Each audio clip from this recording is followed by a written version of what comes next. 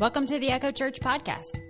Echo is a group of people in Cincinnati, Ohio, who love Jesus, love hanging out, and are navigating the ups and downs of our faith together. We're glad you're here. We're now in our series called Journey of the Redeemed. It's a study in the book of Luke, and as we explore the life of Jesus, we also examine our own journeys shaped by him.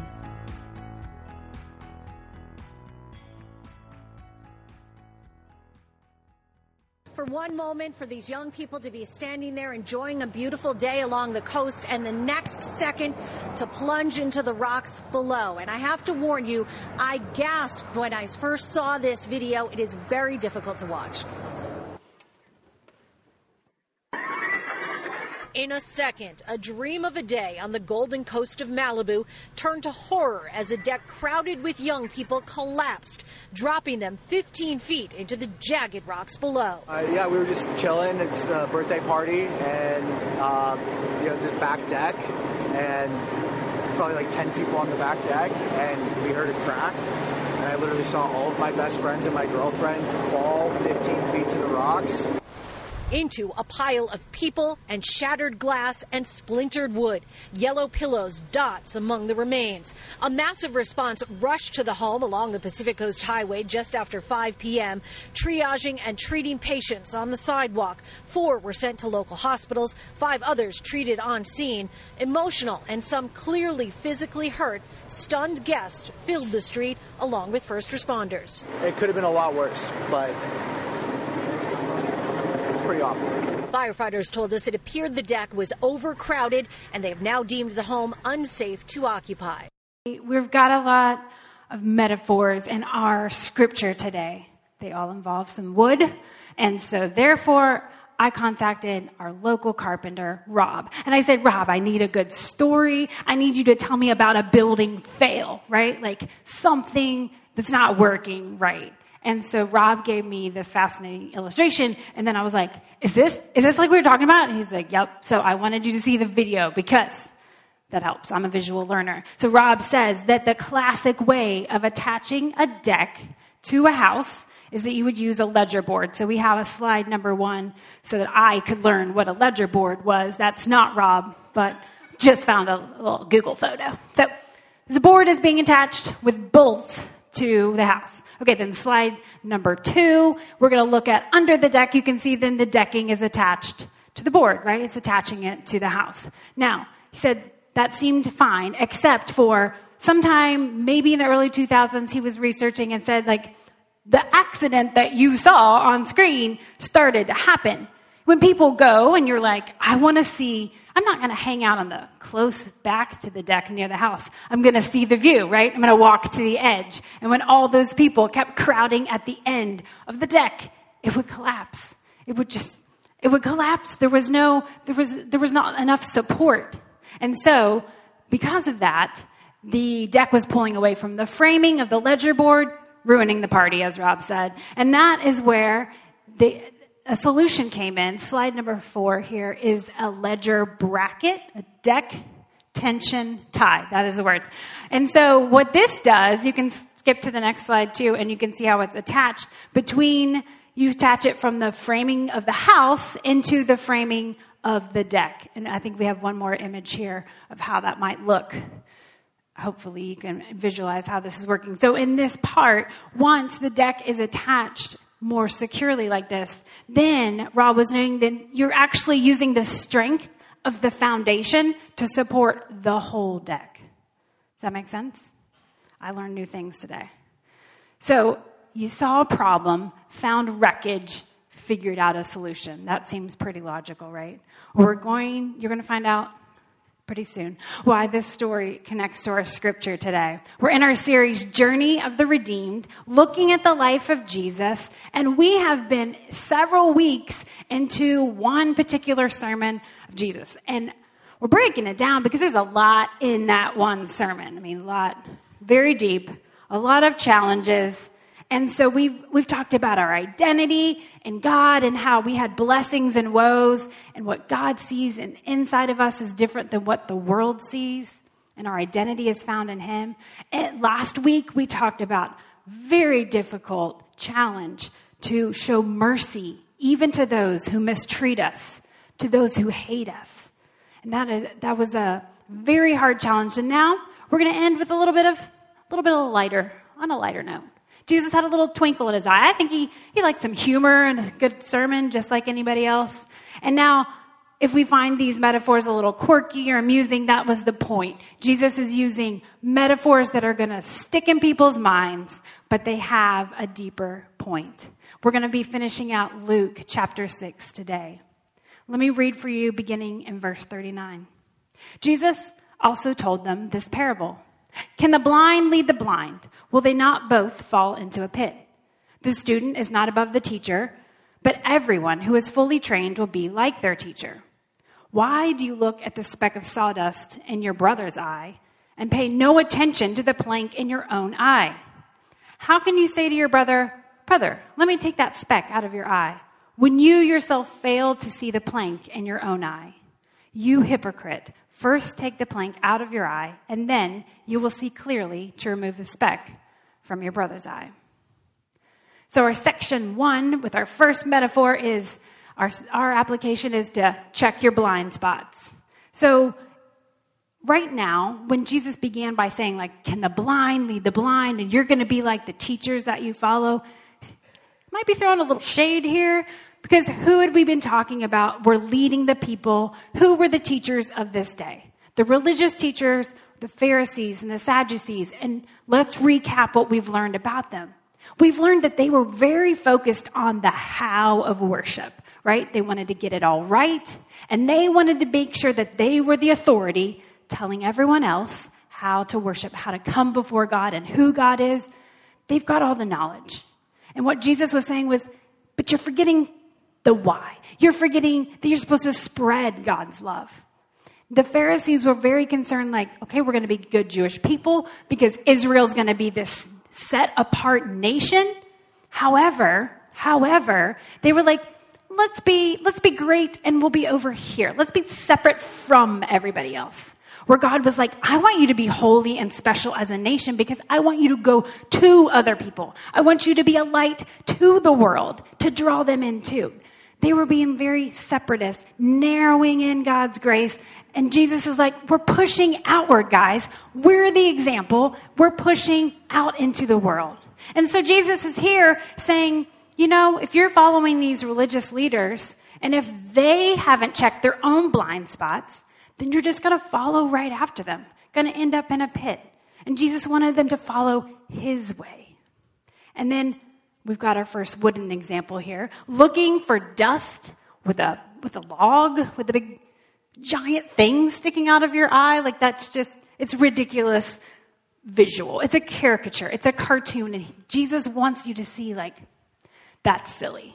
But he wanted everybody to have this visual to say, look, if you were going to lead, and all of us are called to lead by our example, then you've got to look internally first. Figure out what you've got going on. Make sure you're in the right. And then you're able to help out other people. He didn't say it was wrong to go help someone who had something in their eye. If you have a tiny piece of dirt or an eyelash in your eye, that feels horrible. It's not comfortable. You still want somebody to help you figure it out.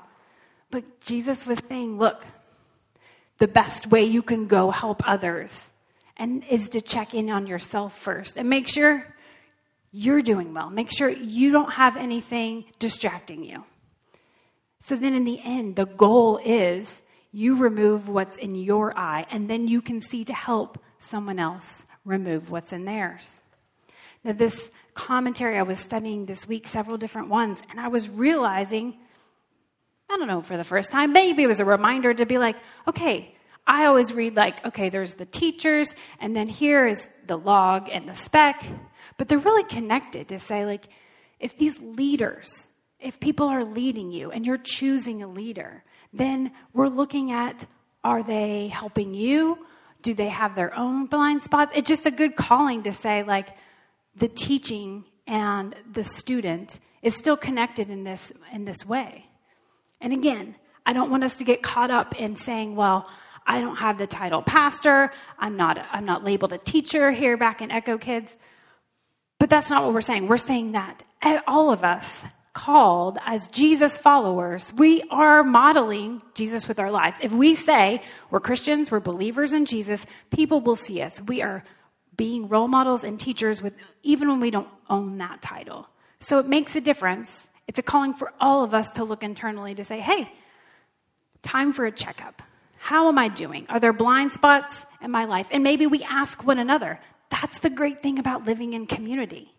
It's so much easier for me to go and say, I'm struggling and I can't figure out why.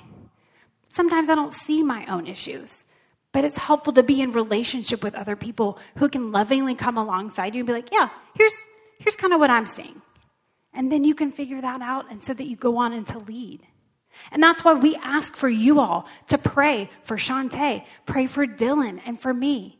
Pray for Eric and Steve as we lead Echo. Pray for us to keep self-evaluating, keep checking in and say to God's Spirit, what's going on in our hearts? Are there any blind spots that are preventing us from leading well? Because we want to lead Echo in a direction that keeps following Jesus. But we all have to check back in, right? You all have to, sometimes when you're headed out on a journey, you got to check back in on the map. And it's good for everyone to do. And I pray that you all would keep us in prayer and keep caring about us as leaders so that we may lead well. Let's head to our second illustration. Some more wood here. Verse 43 of Luke chapter 6 says, no good tree bears bad fruit, nor does a bad tree bear good fruit. Each tree is recognized by its own fruit. People don't pick figs from thorn bushes or grapes from briars. A good man brings good things stored up out of his heart, and an evil man brings evil things out of the evil stored up in his heart. For the mouth speaks what the heart is full of. So this second section is about checking your heart. We've checked our blind spots. Now let's check out our heart. Now, I love when I learn that there's some hidden poetry or hidden something in the original language, because I'm a word person, kind of like it. And so in the Greek, there's kind of a rhymingness to these first, I'm not going to pronounce it well. So there's no hyphens or italics in the original language, but they're trying to emphasize so you can see the rhyming. Dendron, kalon, poion. So it's like Jesus is doing a little tongue twister between the two. So again, he's using different fun things to get people's attention, all right? So we just read it as good tree, bad fruit. But I love this. Like, Jesus is really trying to draw people in. I don't do tongue twisters well, but that would certainly get your attention if I tried. Now, a good tree here, good in this way means solid. It's beautiful, right? It's healthy. And a bad tree would be one that it's not doing well. You need to care for it. There's some rotten fruit. And Jesus is noting here that if you follow him, if your heart is following after him, and that should be apparent on your outside.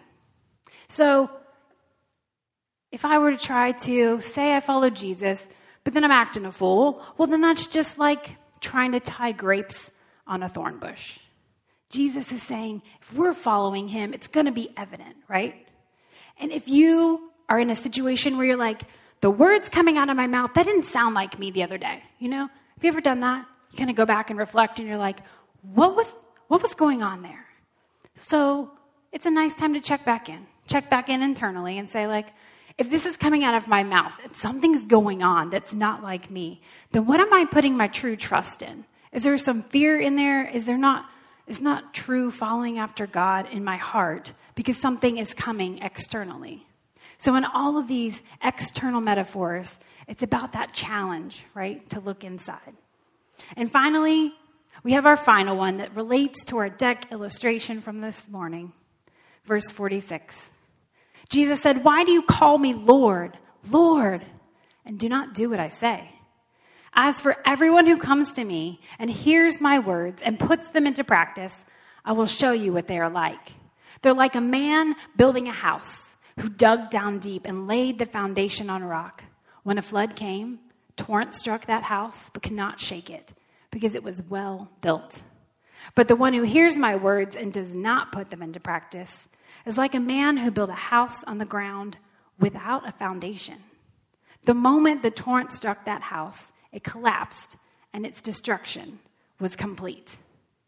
Okay, Jesus' description here of this flash flood, it can happen in the geography of where Israel was laid out.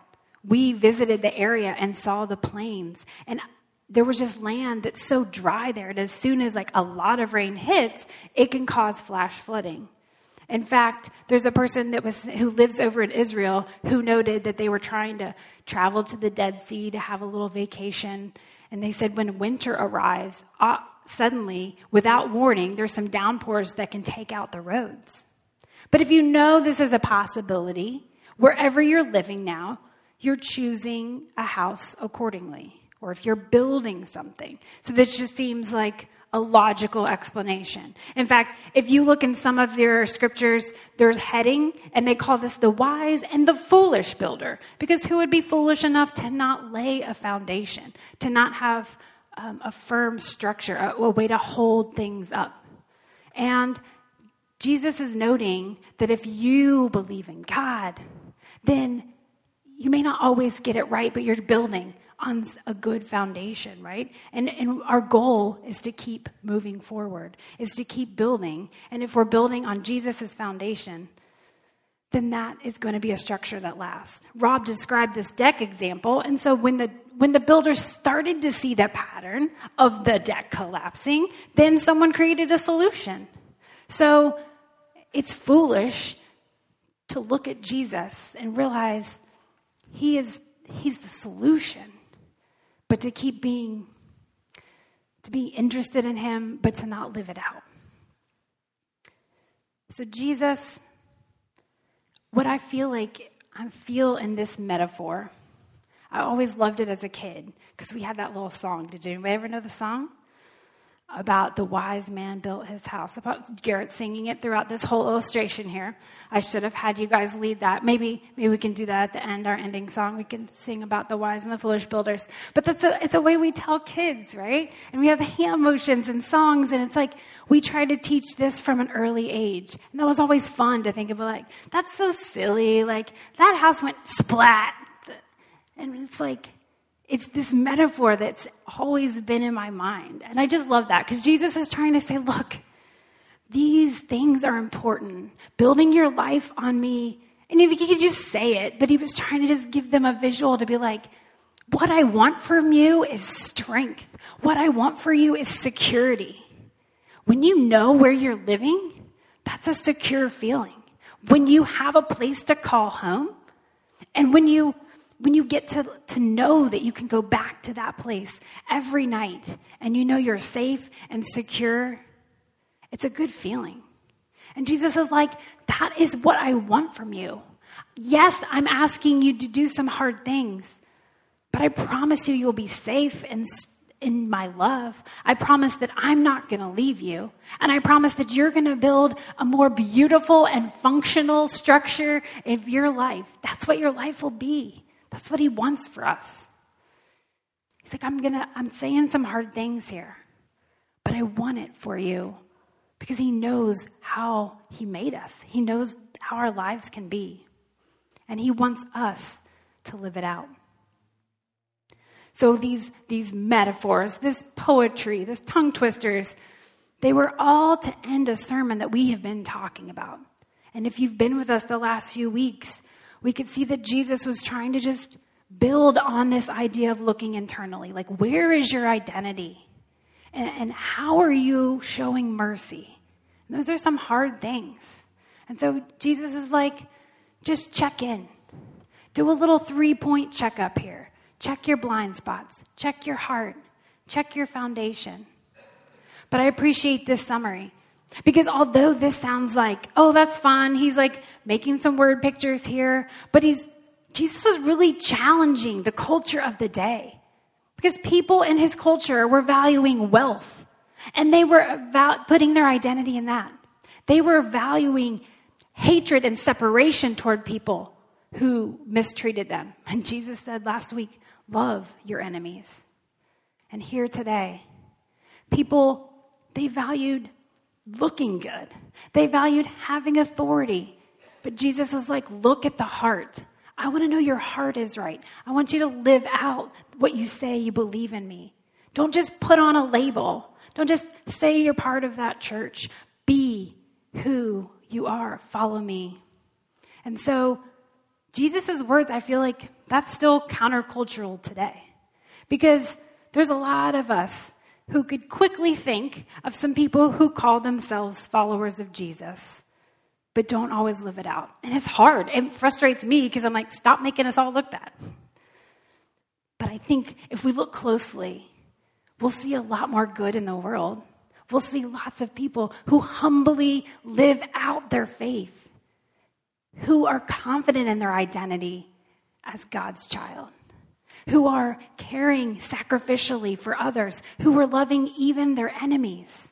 I think we see it if we look closely. But those don't always get the headlines, right? But that's our challenge today, is to be those people, to check in and say, those role models that I wanted in my life, and maybe you had them and maybe you didn't. I was frustrated the other day because I was like, but I didn't have that kind of the mentoring that I wanted. And my lovely, wise husband said, that's fine. You got to be that for somebody else. We got to be that. We got to be that, whether we had that or not. You know, we're going to be called to lead. That's our commission. So it's commissioning Shantae, setting her apart for ministry.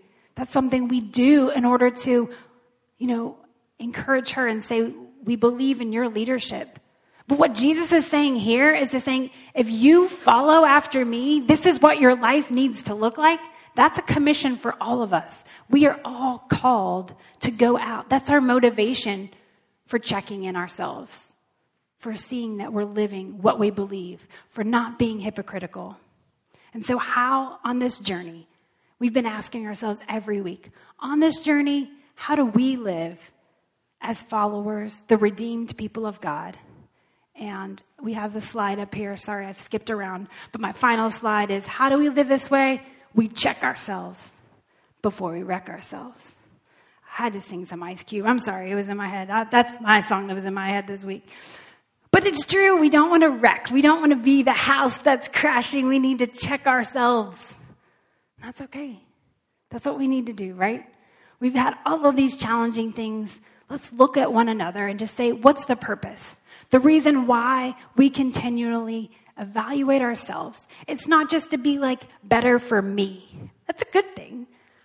Each of us are good and want to be the best we can be, but Jesus is like, I want you to take a step further. And I want you to evaluate your heart. Check for your blind spots. Keep building on foundation that I built in order to go out and to shine my light to others. So we do all of these things. We do the internal work in order to be ministers out in the world for Him. That is our calling. That is our commission. And so Jesus wrapped up His sermon, and I'll wrap up this one. Check ourselves this week in order to go and live and share His light with the world. Will you pray with me? God, we thank you for fun pictures and fun little ways to remember building our lives on you, Lord. And although we can have tongue twisters and we can see ridiculous things like dust versus planks, we thank you for the ways that you help us to remember your truth, and you give us these little ways and these fun pictures so that we won't forget, because your truth is great. The truth that you offer a life of love and of sacrifice, and that's how you want us to imitate you, Lord. Help us to remember your sacrificial love and to live that out as we represent you in this world. Thank you for commissioning us, for believing that we can represent you. Thank you. You trust us to be out in the world living out your name. Help us to do that well. We thank you for your Spirit that's always with us, that helps us check in. Thank you for never leaving us. It's in Jesus' name we pray. Amen.